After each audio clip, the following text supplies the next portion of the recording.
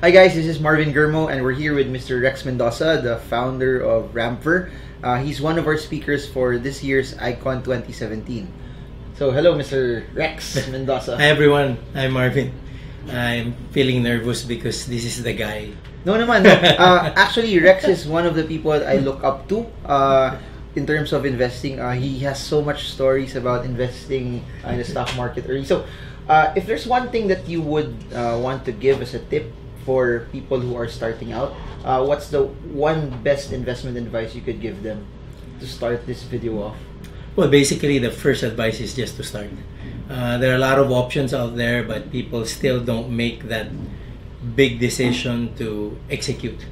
See, a lot of us learn many things from many mentors, but there are only a few who actually execute on their newfound information and knowledge. So that's the first one. And second is basically to get into investments that make them participate in the economy.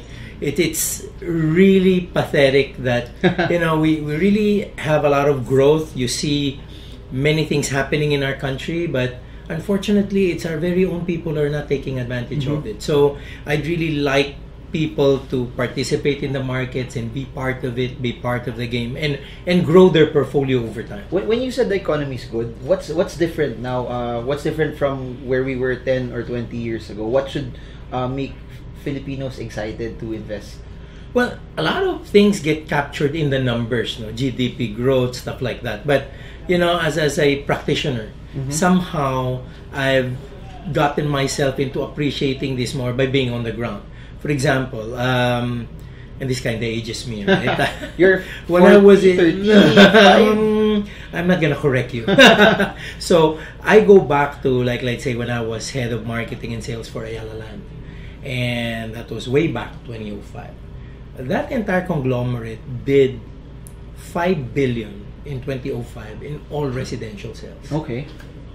That's just the target of one sales team today in okay. Ayala Land. So you can just imagine the type of business that people have, the type of commissions that salespeople earn, the type of construction that's going to happen, and the number of employees and construction workers that are going to have jobs and money to consume.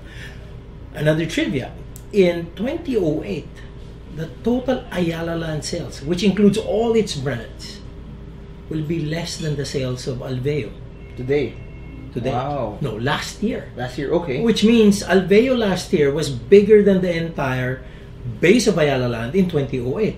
You can just imagine that kind of growth, right? So it's one brand versus that entire conglomerate. And Ayala has Avida, Amaya, Ayala Land Premier. And now they have Bella Vita. They have all of these brands, and each one of them have a target market. So, I mean, I see that, and I see other things. Like before, you look at road networks, you look at skyways. I have fun now because I can get out of the house and be in the airport in 15 minutes, right? It's a big thing for me. But before, it takes a lot of time. So all of these progress taken together will bear a lot of fruit, and it's just exciting to have everyone involved. Okay, given that the economy is doing well, when you were starting out, what caused you to actually start investing? That it did not just remain as knowledge, but it was something that you needed to. I needed to do this. I needed to start. See, I have to be honest about it. It's a set of friends that actually influence you. Okay. Before working, before getting exposed, I mean, after college, your idea would be saving in banks. Your idea would just be setting aside money, and let's just say starting to earn money, your propensity and focus will be to spend. Because there was a time when you just asked for money. Now you're making your own, and certainly the next step is to be empowered to execute and spend all the money.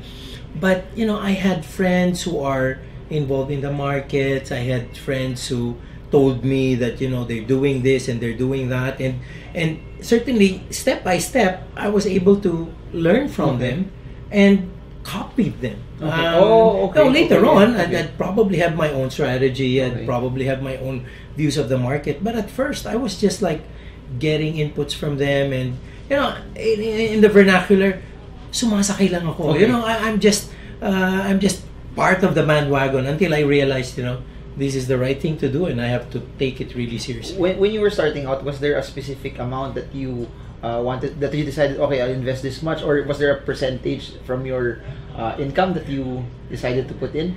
I think, I have to be quite blunt. I put almost everything. Oh, wow. Because I just felt my parents were there. Okay, and, okay. I get to be tight and I can still ask for some money, but I focused on putting everything that I can, just taking out a small amount for my daily upkeep. So it's basically almost all investments. Okay. And then I just felt this is the time to take a risk because as I've said, I have some sort of a security blanket at that time. So the younger you are, if you're not a breadwinner, you invest as much as you can. Exactly, because when you go wrong, you cannot really get hurt that much, right? I mean, I'm just looking at, and again, this kind of ages me.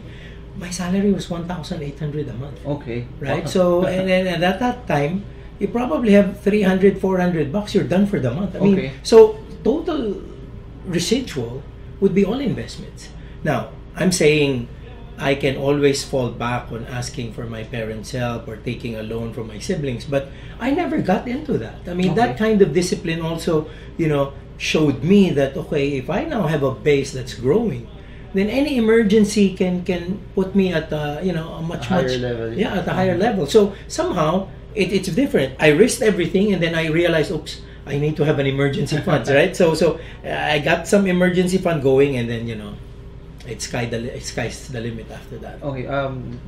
Last question. When you were starting out, not everyone has that kind of mindset that you'd invest everything. When I started out working, I would also invest as much as it, so I can relate to that. But most of my friends, they would like to go out on trips. They would want to buy stuff. What caused you to think that way?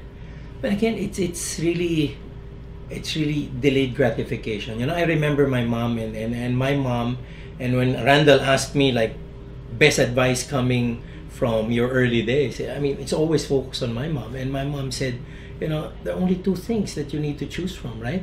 And enjoy now and suffer a bit later, or suffer a bit now and enjoy later.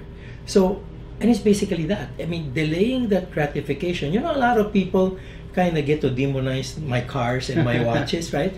But they don't know the journey. Okay. They don't know what took me there. I was already president of PAMI. I was still eating lunch in the office. I was like bringing baon from our house, right? Now people see the way I'm spending, and they don't realize, hey, before I got to this, I earned that. Okay. Right? And this is why I tell people it's a whole journey. Don't look at the Taipans who are there now. I mean, look at what they've done when they were starting. Yeah. And that's what I look at as a template. If I'd want to get to where they are, I'd probably have to go through what they went through. Yeah. Right? So, if people will want to hear your journey, what will you share in Icon this May 27th? Well, it's really trying to execute, making sure that your learning gets translated to action. Number two, invest in things that you understand. And that's the reason why it's really exciting for me, because now we have a wider set of speakers, and there's so much to learn in different angles, different businesses, different industries. So the audience can actually pick and choose what they'd want to be part of. And then lastly and most importantly, that there is a continuous journey. A lot of people did this a year or 2 years ago, and I think, Marvin, you're very cognizant of this. We taught them, we spoke in all of these forums, they executed, some of them invested, and then they stopped. Right? Markets went plunging, 6.9, 6.7, 6. Oh, I'm losing money. Some of them even got their money back and said, I'm never gonna touch that market again. Right? There are other guys who probably would say, okay, I hope it comes back, so I'll just hang on to this. See, the problem here is this. Once they recover and are a little bit from it, they'll probably take the money out. Yeah. Right? But you see, if you were a real investor, and a real investor does this continuously, you would have invested at 6.7, you would have invested at 6.50, 6.6, right? And even as it went up, 6.9, 6, 6,950, and it's about 7,700 now, Yeah, right? yeah. So the guys who even invested at 8,000 plus could be earning a lot of money now because they continuously did it, right? So it's something that you continuously do. Investing is not a one-time thing. A one-time thing is called a bet, right? Yeah. That's gambling, right? A person who does this on a regular basis is investing. The problem with Filipinos, we do it the other way around. We invest one time, big time. And you know what we put money regularly on? It's the lotto. That's what you gamble on, and that's what you use a regular investing platform for. So we have it the other way around. And I hope we're able to make a difference to them so that they'll have the proper mindsets and behavior to take them through and fulfill their dreams.